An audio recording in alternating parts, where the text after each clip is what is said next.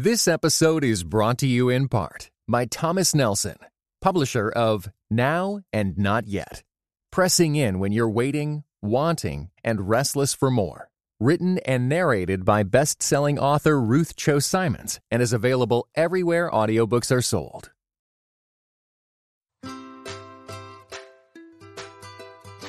Hey friends, welcome to the Grace Enough podcast. I am your host, Amber Cullum. Each episode, I sit down with a guest to discuss their life journey and how the grace of God has impacted them along the way. After listening to today's episode, I hope you are encouraged that God can use you right now in the midst of your day-to-day life. Yes, it requires daily surrender and trust, but we must remember His grace is enough. Today's episode is with Kristen Hatton. Kristen is a mother of 3 and has written several books for tweens and teens. I invited her on the podcast after listening to the first season of her podcast, Redemptive Parenting. What is redemptive parenting, you may ask? Well, we are talking about that today. We also discuss parenting from a place of grace versus behavior modification, taking time to address the heart behind the action, and the value of apologizing to your children. Listen to what Kristen has to say about kids and moralism. But I'm convinced that what these kids who grow up in the church and very often are super involved in the youth group, what they're abandoning is moralism. They are tired of trying to live up to the standard put before them, and they feel guilty because they know they haven't. And so they leave. What they often don't know, and I think this is surprising to a lot of us because they've grown up in the church, is they don't know the true gospel. For them, Christianity has always been about living holy. It's all about behavior. I mean, they've heard Jesus died for me, but they haven't been captivated by the grace of Jesus and understand that He not only died, but He lived for them. After listening to today's episode, I hope you were encouraged to slow down and ask God to reveal the heart issue behind your child's action, and ask Him to empower you to take the time to address that heart issue. And when you fail to do so, remember, God is our Father. He forgives and redeems, so we can do the same moving forward free of guilt. Good morning, Kristen. Thank you so much for taking time to be on the Grace Enough podcast this morning. Thank you so much for having me. I look forward to our conversation. Yeah, as we get going, just introduce yourself to our listeners. Tell everybody a little bit about what you do and your family. Well, I am in Edmond, Oklahoma, originally from Texas, but we moved here 11 years for my husband to plant a church. Prior to that, he was doing college ministry at Baylor in Waco. So we've been here 11 years. I'm a pastor's wife, of course. Then we've got 3 children. One is a senior in college, and she's a girl, and then 2 boys that are in high school. One is a senior. So we're about to have 2 graduating. And I've written 3 books for teenagers, but now I'm getting a master's degree in counseling. So that is consuming all my time right now as I am just reading constantly. Yes. Well, and you have a podcast as well that you can tell our listeners a little bit about. I do. In fact, my husband and I are just launching our 2nd season. We don't do it weekly. We are just doing it seasonally. We realized with both of our schedules, it was just impossible to do it, all the time. But yes, we started the Redemptive Parenting podcast. We had 5 episodes in our first season, and we're about to have 5 more episodes and then a few bonus episodes sprinkled in every now and then. Yeah, I'm excited for season 2 to launch, and that's what we'll be talking about today is redemptive parenting. And so before we dig into what redemptive parenting is, I love to ask my guests, when did you come to a saving knowledge of Jesus Christ? And tell us a little bit about your faith journey with Him. Sure. Well, I'm one of those people who I literally don't know a day without Jesus. So I'm so thankful for that. I'm so thankful that I have Christian parents and grandparents, and so does my husband. That's really been special. So yes, grew up in a Christian home, always went to church. However, though I knew a lot about God and the Bible, I feel like my real growth and understanding as a Christian has come as an adult, and probably even in just the last 10 years, I would say. But the way I see growth now is totally different than what I might have said before. Growth is not sinning less and less and getting better and better and doing all the right things as I might have thought in the past. It's more about seeing our sin rightly. And that can be scary because we don't obviously want to sin, but seeing our sin is a good thing because it drives us to know more of our need for a Savior.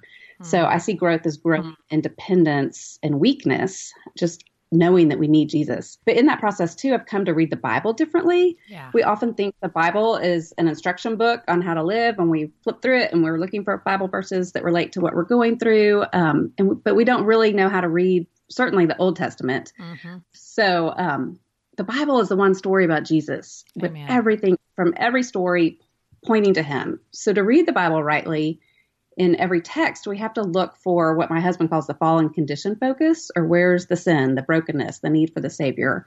And then the big T, as he calls it, which is the truth. Where do we see a pointer to redemption? Where does grace break in?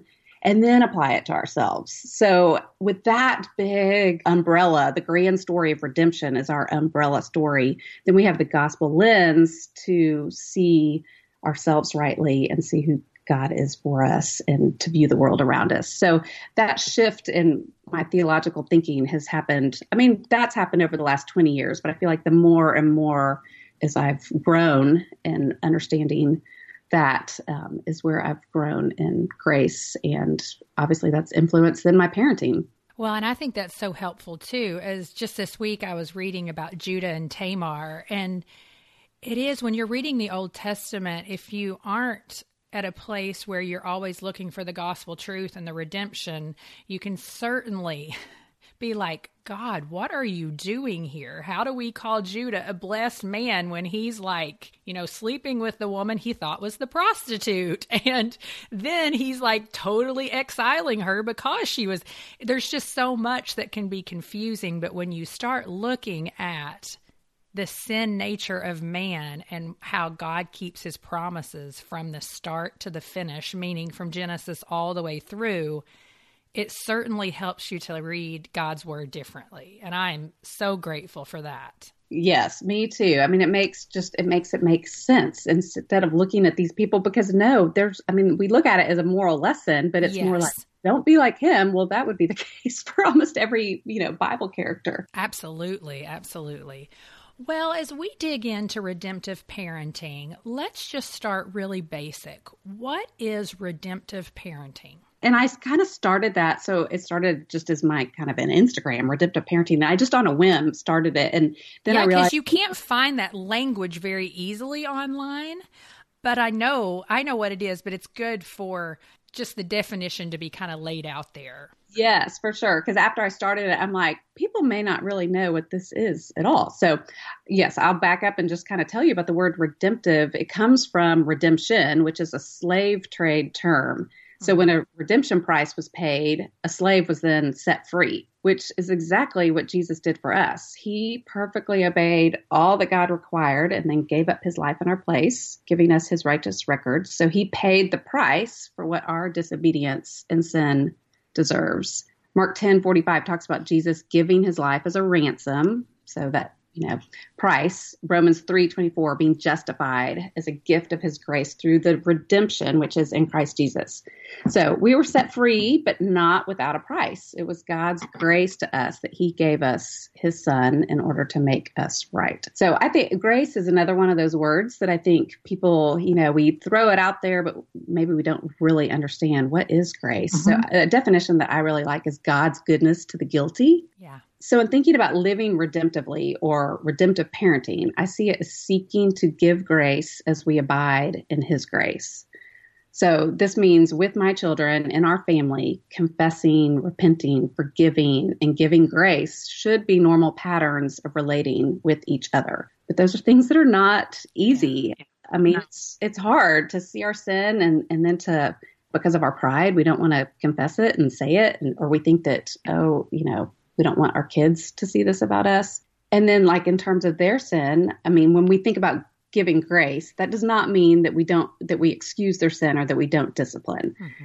I mean, that's not loving. Hebrews 12:6 tells us that God disciplines those he loves. But as God does with us in our sin, it means that he doesn't hold it over us. Right. And so I think, one thing that my husband and I have talked about when he was growing up, he would sit at the table and put cereal boxes all around him, as a shield, after he'd gotten in trouble because he just didn't want to see his dad and didn't want to be seen. The shame. And so we've never wanted our kids to feel like, when they've gotten in trouble or been disciplined, that we're now disconnected and they're banned upstairs or that we're not for them. So we've always had this process of how we walk through dealing with sin so that they know at the end of that they're deeply loved. But also just redemptive parenting, it's dealing honestly with the root causes or the idols underneath the behavioral sin and looking through a gospel lens to interpret all of life. And I think that's huge because I constantly want to be pointing my kids to Jesus. I want them to see their need of him, and I want them to be able to view the world, the brokenness of the world, as a result of the fall and in need of redemption. Yeah, and even as I sit and listen to the description, it's just a lot. It's a lot that you can process in your head, but sometimes it's not necessarily what comes out of your mouth or out of your actions because it takes a lot of practice. And so I know for me, something that is the hardest part of parenting with a 9, 7, and 4-year-old is this parenting from a place of grace versus moral or behavior modification parenting. Mm-hmm. And so tell us a little bit, just to lay another level of the foundation, or another layer, I should say. What is that? Some examples of parenting for, behavior modification versus kind of this grace-based parenting. Yeah, sure. Our natural inclination is behavior modification. We may not have put that term to it, but that's simply just working to change behavior from bad to good. Yeah. If your child is driving you crazy, asking you over and over again for something, very often we give in simply to get her to stop. That's one way of behavior modification. Or if your child is riding under the grocery cart and keeps getting out, even though you've told him no. A behavior modification tactic might be to give him your phone or iPod to stop. So it's just addressing the behavior, but it's not dealing with the heart or dealing what's driving the behavior. With the teenagers, we preach morality. We say, don't drink, don't do drugs, don't vape, don't have sex. And we think if we can get them through the teen years without doing any of that stuff, then they'll be good. But what's our focus? It's avoiding the bad behaviors, and we miss the heart and all of that. Jesus said to the Pharisees, these people honor me with their lips, but their heart is far from me. Yeah. So our kids may do all the right things, or at least when we're watching, but only because they've learned to play the game. It's not obedience to the Lord because they want to live pleasing to him. It's they want to avoid punishment, but that's what we're driving them to do because we're just trying to replace the bad behavior, the inconvenient behavior, the behavior that we think, makes us look bad because we fear what other people think about us if our kids are acting out. But a few things with behavioral modification or a moralistic mindset, a few things that happen is kids learn to be sneaky and not tell you what's going on with them or their friends. And we may falsely assume that they're doing great. They're going to church and they look like they have it all together. Another thing is we just neglect the heart level conversation and we never get to the root underneath the sin. And we present to our kids that we have it all together because typically if that's our focus, behavior, then we see ourselves as an example. And so we have to do it all right, or at least let them see ourselves as having it all together. And that's just our thing, is being a good Christian. Right behavior equals being a good Christian. But we live very unaware of the sinful motives and ruling idols in our heart. And if that's true of us, then we aren't going to be able to help our children identify those ruling idols in their heart. So what all this leads to is just a disconnect between the parent and the child. And you may have seen the very high statistics of kids leaving the church upon college and adulthood. It's 70 to 80%. But I'm convinced that what these kids who grow up in the church and very often are super involved in the youth group, what they're abandoning is moralism. They are tired of trying to live up to the standard put before them, and they feel guilty because they know they haven't. And so they leave. Mm-hmm. What they often don't know, and I think this is surprising to a lot of us because they've grown up in the church, is they don't know the true gospel. For them, Christianity has always been about living holy. It's been all about behavior. I mean, they've heard Jesus died for me, but they haven't been captivated by the grace of Jesus and understand that he not only died, but he lived for them, that God accepts them because of Jesus' record, not our own, which means we are free to come to him even in our sin and brokenness. And so I think that's the big difference with redemptive parenting is it enters into the sin and brokenness, knowing that we are sinful and we are broken. And so we are not shocked by sin. And if I know that about me, then I know that that's true about my children and about everybody else. And so we can enter in with compassion and identify with our kids in their struggles. As I'm listening to you, I think of this just incident that happened with me. Just a few weeks ago, a friend came up and said, would you pray for me? I have a good friend from high school. She went to a Christian school her whole life, which she's very grateful for. But this friend from high school, her and her husband, just involved in a whole tangle of just bondage, really. And a lot of it had to do with pornography. Mm-hmm. And this friend of mine said, Amber, you'd be so surprised. I only graduated with like 70 people. But it is just rampant in this class of people. And a lot of it comes back around to we just hid everything because we knew at school, not that that's not happening in other schools. That's not what I'm saying. But the drive to be good and to do all things right, just this culture of I cannot admit any mistake. If I do, I'm going to be punished.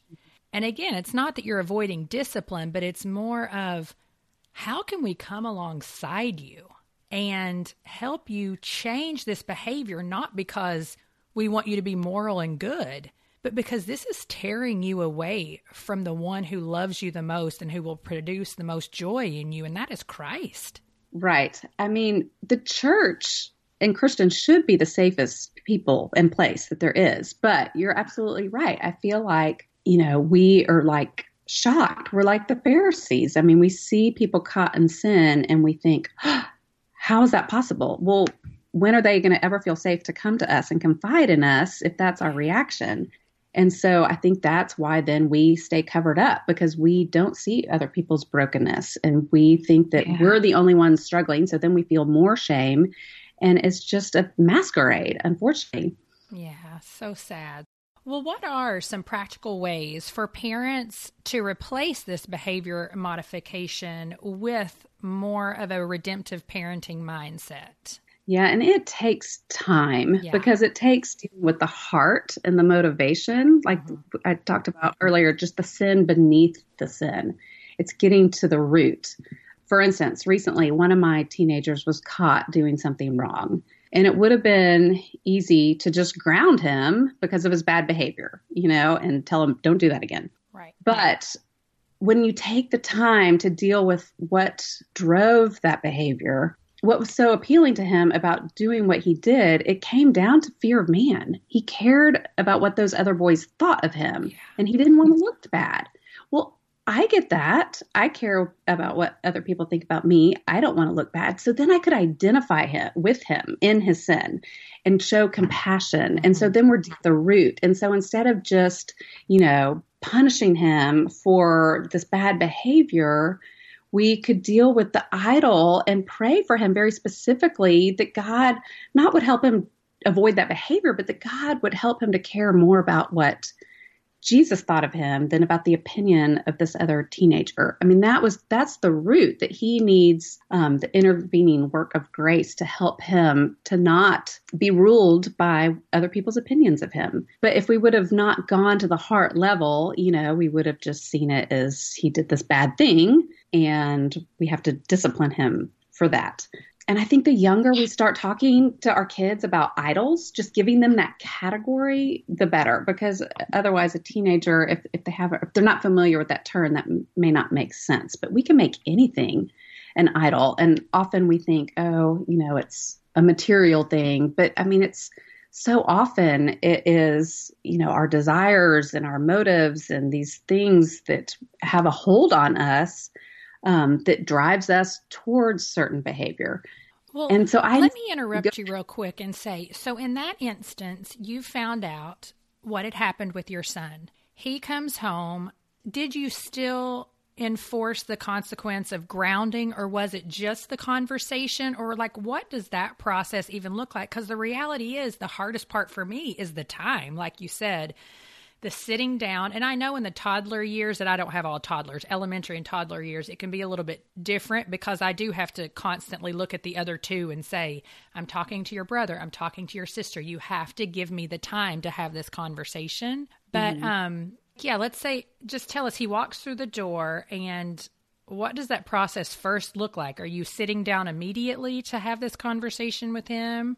Well, the way that one kind of unfolded, yes, my husband and I and he were all in the breakfast room having this conversation. And he did have consequences. I mean, I can't remember exactly now. I don't think that we allowed him to do social plans for a couple weekends. Yes. So it's not that there's not consequences, but by the end of the conversation, like, he knows that we love him. We haven't left the conversation where, like, the next 2 weeks that he's not allowed to have social plans, he's upstairs hiding because, mom and dad are mad at him. No, those weekends actually ended up being really good because I think the three of us watched a movie, we hung out. I mean, it's not like we were just, making him pay.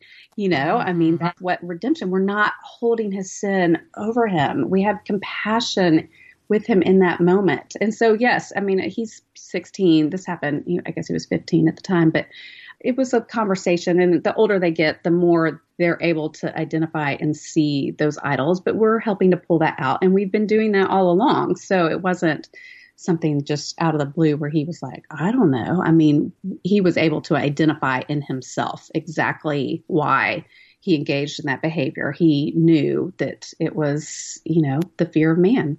That's what I wanted to get at, was when you take the time to sit down with your kids. And this happened to me yesterday. I didn't take the time, and I got really explosive with them. And then last night at bedtime, I laid with my youngest and just said, you know what, today, Mommy, she didn't respond very well.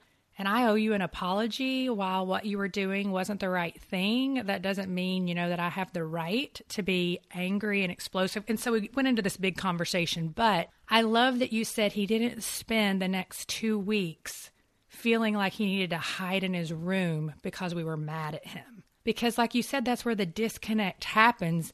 The shame and the guilt then becomes so heavy on us for messing up that it's hard for you to it's hard to relate to the reality that Jesus, that God Almighty, doesn't do that same thing to us. Right. He doesn't shut us out when we make mistakes. Right. Absolutely. That we know that we can still go boldly to his throne, even in our sin, and we're accepted and loved. And ultimately, that's what I want my kids to know. I want them to always know that they can go to him and that they're loved.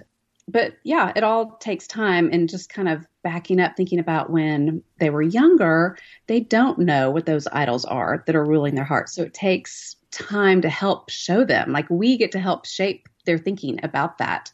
But that takes time, of course. And I love what you just said about, the confessing to your son that, you had exploded in anger or impatience, whatever, because they need to see that from us. One thing that I learned the hard way with my daughter is that she had this perception of me that I had it all together and that I didn't fail and mess up the way she did. And I realized that I not being transparent enough with the idols ruling me and where my sin was. And so she had this wrong view of me, and it was making her feel worse about herself. Right. And so it's important, that we do let our kids see that mom and dad are sinners and that we need Jesus and that we're all in the same boat together. Seeing it, and like you said, speaking it too. I mean, I can't tell you how many times, and I've said this on the podcast a lot, that I just have had, particularly with my daughter, just had to grab her little face and be like, listen, Mommy, I'm a sinner parenting a sinner. Like, this is not a guilt and shame thing. It's just that I mess up, you mess up, we both need Jesus. And so let's take a moment right now and just calm our hearts and ask him to come and meet us right where we are, because, I mean, I'm like, don't think I'm perfect. If this is perfection, we're all in trouble. Yeah, right. Well, as we're talking, I mean, one of the hardest things is this intentionality on the behalf of parents. And just like kids, we become guilt, we start feeling the guilt and the shame of messing up. It's really, really hard sometimes to kind of come back around to go back into this grace-based parenting again. And so what is some encouragement that you would give to somebody out there who is like, I feel like I've just screwed up, or I haven't started this yet and I want to, but my kids are older? What's some encouragement that you have for those of us who are really just living under that, oh, I've blown my chance? Yeah. Thankfully, we've never blown our chance. Amen. You know, God is a God of redemption. And so even where we have failed, He is over us. I mean, He loves our children more than we do. So even where we have failed, He will take that and He can redeem that. I think a great starting place where we see where we have failed is just acknowledging that to our kids. Yeah, absolutely. You know, and I mean, clean slate. I mean, that's something that, especially when our kids were younger, we always, when we went through the discipline routine, you know, after they had been disciplined and we prayed and asked for forgiveness, we would be like, what does that now mean? And my daughter, especially, I can just still picture her to this day. She would get so excited and she'd say, clean slate. Even where we have failed, I mean, we too have been forgiven and redeemed, and we have a clean slate. So it's never too late. But it does take a deep abidance in the Lord. I mean, I feel like never in my life have I known how much I need Jesus than in parenting, and especially and all the parents said older. Amen. Yes. I mean, the older they get, the more I see that. Like, I cannot do it. And I'm one that I tend to be very self-sufficient and independent. And God has just been constantly breaking me of that. Like, I'm not in control and I don't have a clue.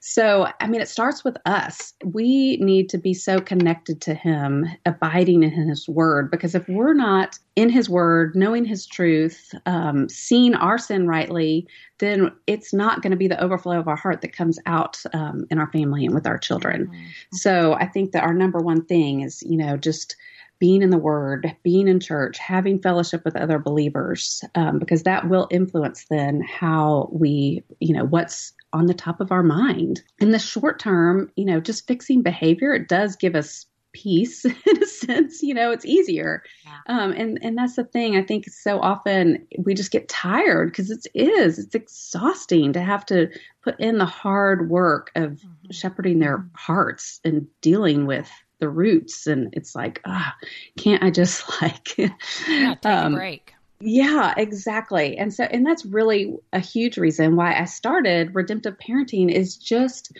to help encourage parents towards the long range approach, because it's a marathon and we're not going to see necessarily the results every day. You know, we may not see things for years down the road, but we're planting seeds, we're building. I mean, everything that we do every day, it's helping to equip them and point them to Jesus.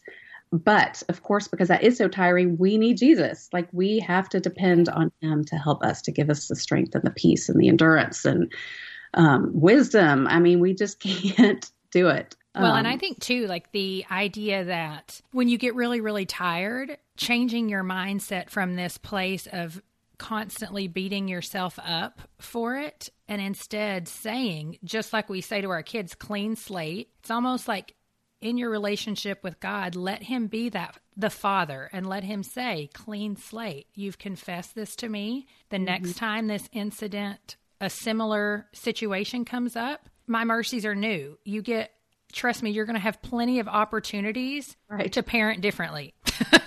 Right. Exactly. Yes. Because we're not going to do it all perfectly. You know, we're just not. And I will add this disclaimer. I mean, even if we did do it all perfectly, our kids may still rebel. Right. So I just want to give that, because this is not a formula that if you do it this way, then your kids are going to turn out right. You know, I mean, God is over all that, but just to faithfully continue just plowing away, knowing that this is what I said, redemption or redemptive parenting looks like, is that it's just this constant cycle of seeing our sin, confessing, asking for forgiveness, giving grace, getting grace.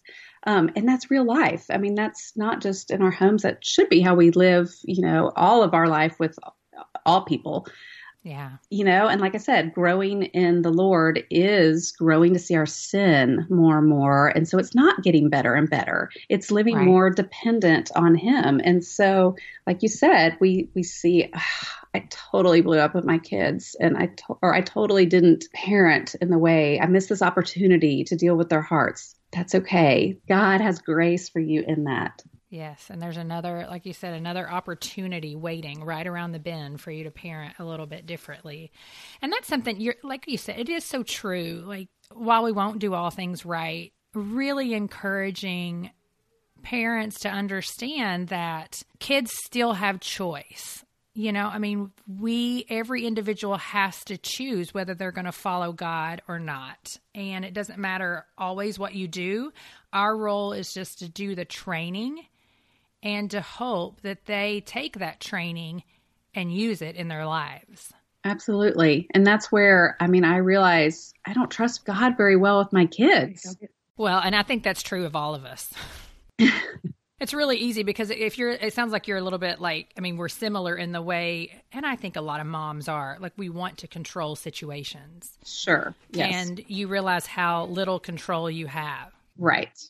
Well, so do you have any recommended resources that you would put out there for parents who really want to start adopting more of this mindset practically? I know your podcast, like you said, with the clean slate, you use that example. It's either in the first episode or the second. I can't recall which one, but I immediately put that into practice with my middle daughter, particularly because she just gets much more emotionally attached to the discipline. And so we have to really be intentional with being like, listen, this does not mean mommy's mad at you. This is just part of what we're doing to help you acknowledge what happened and help you realize that that wasn't the best thing. And so what else besides your podcast are some resources that you would point people towards? Yeah. And I love that you've implemented that. I forgot that we talked about that on one of our episodes. My very favorite is Paul Tripp. Age of Opportunity is his book for parents of like tweens and teens. Okay. And that's like my very favorite book. But all his books, Shepherding a Child's Heart, Instructing a Child's Heart, his newer book, Parenting, they are all great. Yeah, because not his newest one, maybe it was his last one. It's like 12 habits of parenting, or that's a really great one. That's so practical too. It's really an easy read. Other books and just makes it very just brings it all together in a very succinct way. And then I'm walking through another book right now with some young moms that I also recommend. It's called Childproof by Julie Lowe. Okay. It's a really good one. We've been having some great conversation from that one. So those are probably my top go-to at the moment. Okay. And I'll make sure that I link those in the show notes along with your podcast just so that people can find them. Yeah. Thank you. Well, as we begin to close up, I like to ask my guests a few questions. And so in your life, besides salvation, when is a time you feel like you've really had to cling so tightly to the grace of God? Oh, goodness. Every day. Every day, yes. But I feel like sometimes we have these certain seasons in our life where it's just really all we can do to make it to the next day. Yeah. Yes, definitely. My daughter experienced a traumatic event a couple years ago. She was in college, so away from us. She's about 3.5 hours away from us. And that's so hard when you can't be there. But then also I couldn't, even if I was there, I couldn't fix it. I couldn't change what happened to her. I was helpless. And, even though I couldn't understand why God had allowed this, but at the same time, I just had to cling to him to be strong for me because I needed his peace, his wisdom, his comfort. I just felt kind of laid out like I don't even know how to walk in this and how to come alongside her. And that event really affected our entire family. Wow. So, but God's used it. That's the thing about trials and suffering is that I do see how God used it for good because it did bring us in greater dependence an awareness of our need for him all the time. And for her especially too. And just bringing our family together closer. Even. I mean, all of a sudden the main things become the main things. Like so many other little things that consume our minds or our time, kind of fall away because it's like your eyes, it's like I had to just stay fixed on him. Yeah. Well, and lastly, if you had the opportunity to sit down with your great-grandchildren and offer them some wisdom, what is something that you would like to share with them? What I would want them to see is that his word is more true than what they see. In other words, our circumstances, that whispering voice of Satan that, is constantly at us, it's a lie. That we believe that lie, that God is not good, that I deserve happiness all the time, that God is not with me, that God does not love me. And so we need another voice, and we have it in his word. I mean, written across scripture from the Old Testament to the New, and what we see that the Israelites experienced, even though they grumbled, but God was steadfast in his faithfulness and his love to them. Just like the Israelites, we will turn away from him and will accuse him of abandoning us, but he never forsakes us. And so I just would want them to know the steadfast love of the Lord is more real than what we see in our little reality. Something I talk about a lot is gospel self-talk, because nobody talks to you more than you talk to you. Amen. So, like, what are we telling ourselves, And so this is something, and like what I was just talking about, just when my daughter went through such a time of suffering and trial, but all the time, is just like constantly reminding myself what is true. Who is God? What does he tell me is true? He is with us. He is faithful. He's not going to forget us. I mean, just constantly, like a broken record. I need that to bat the lies of the world. And so I hope that that's the mantra that my children are learning from us, that they will pass to their children and my grandchildren and great-grandchildren. I love that. Well, thank you so much for being here today, Kristen. Let everybody know where we can find you on social media and your website. Yeah, sure. My website is just my name, KristenHatton.com. Same with Instagram. I think it's Kristen_Hatton, and then Redemptive Parenting. I've got 2 different accounts. But yes, I would love to connect with you. If you have teenagers, my books were published by New Growth Press. There's 3. FaceTime is just for girls specifically, and then the other 2 are for boys and girls. Well, thank you again so much for sitting down with me today. Thank you so much for having me. It was fun to connect. Thanks, friends, for listening to this week's episode. Next Tuesday, I am chatting with Rachel Jones about life at the crossroads of faith and culture. If you would like to connect before then, you can find me at Grace Enough Podcast_Amber on Instagram and Facebook. Thank you for listening to the Grace Enough Podcast. Tune in next time.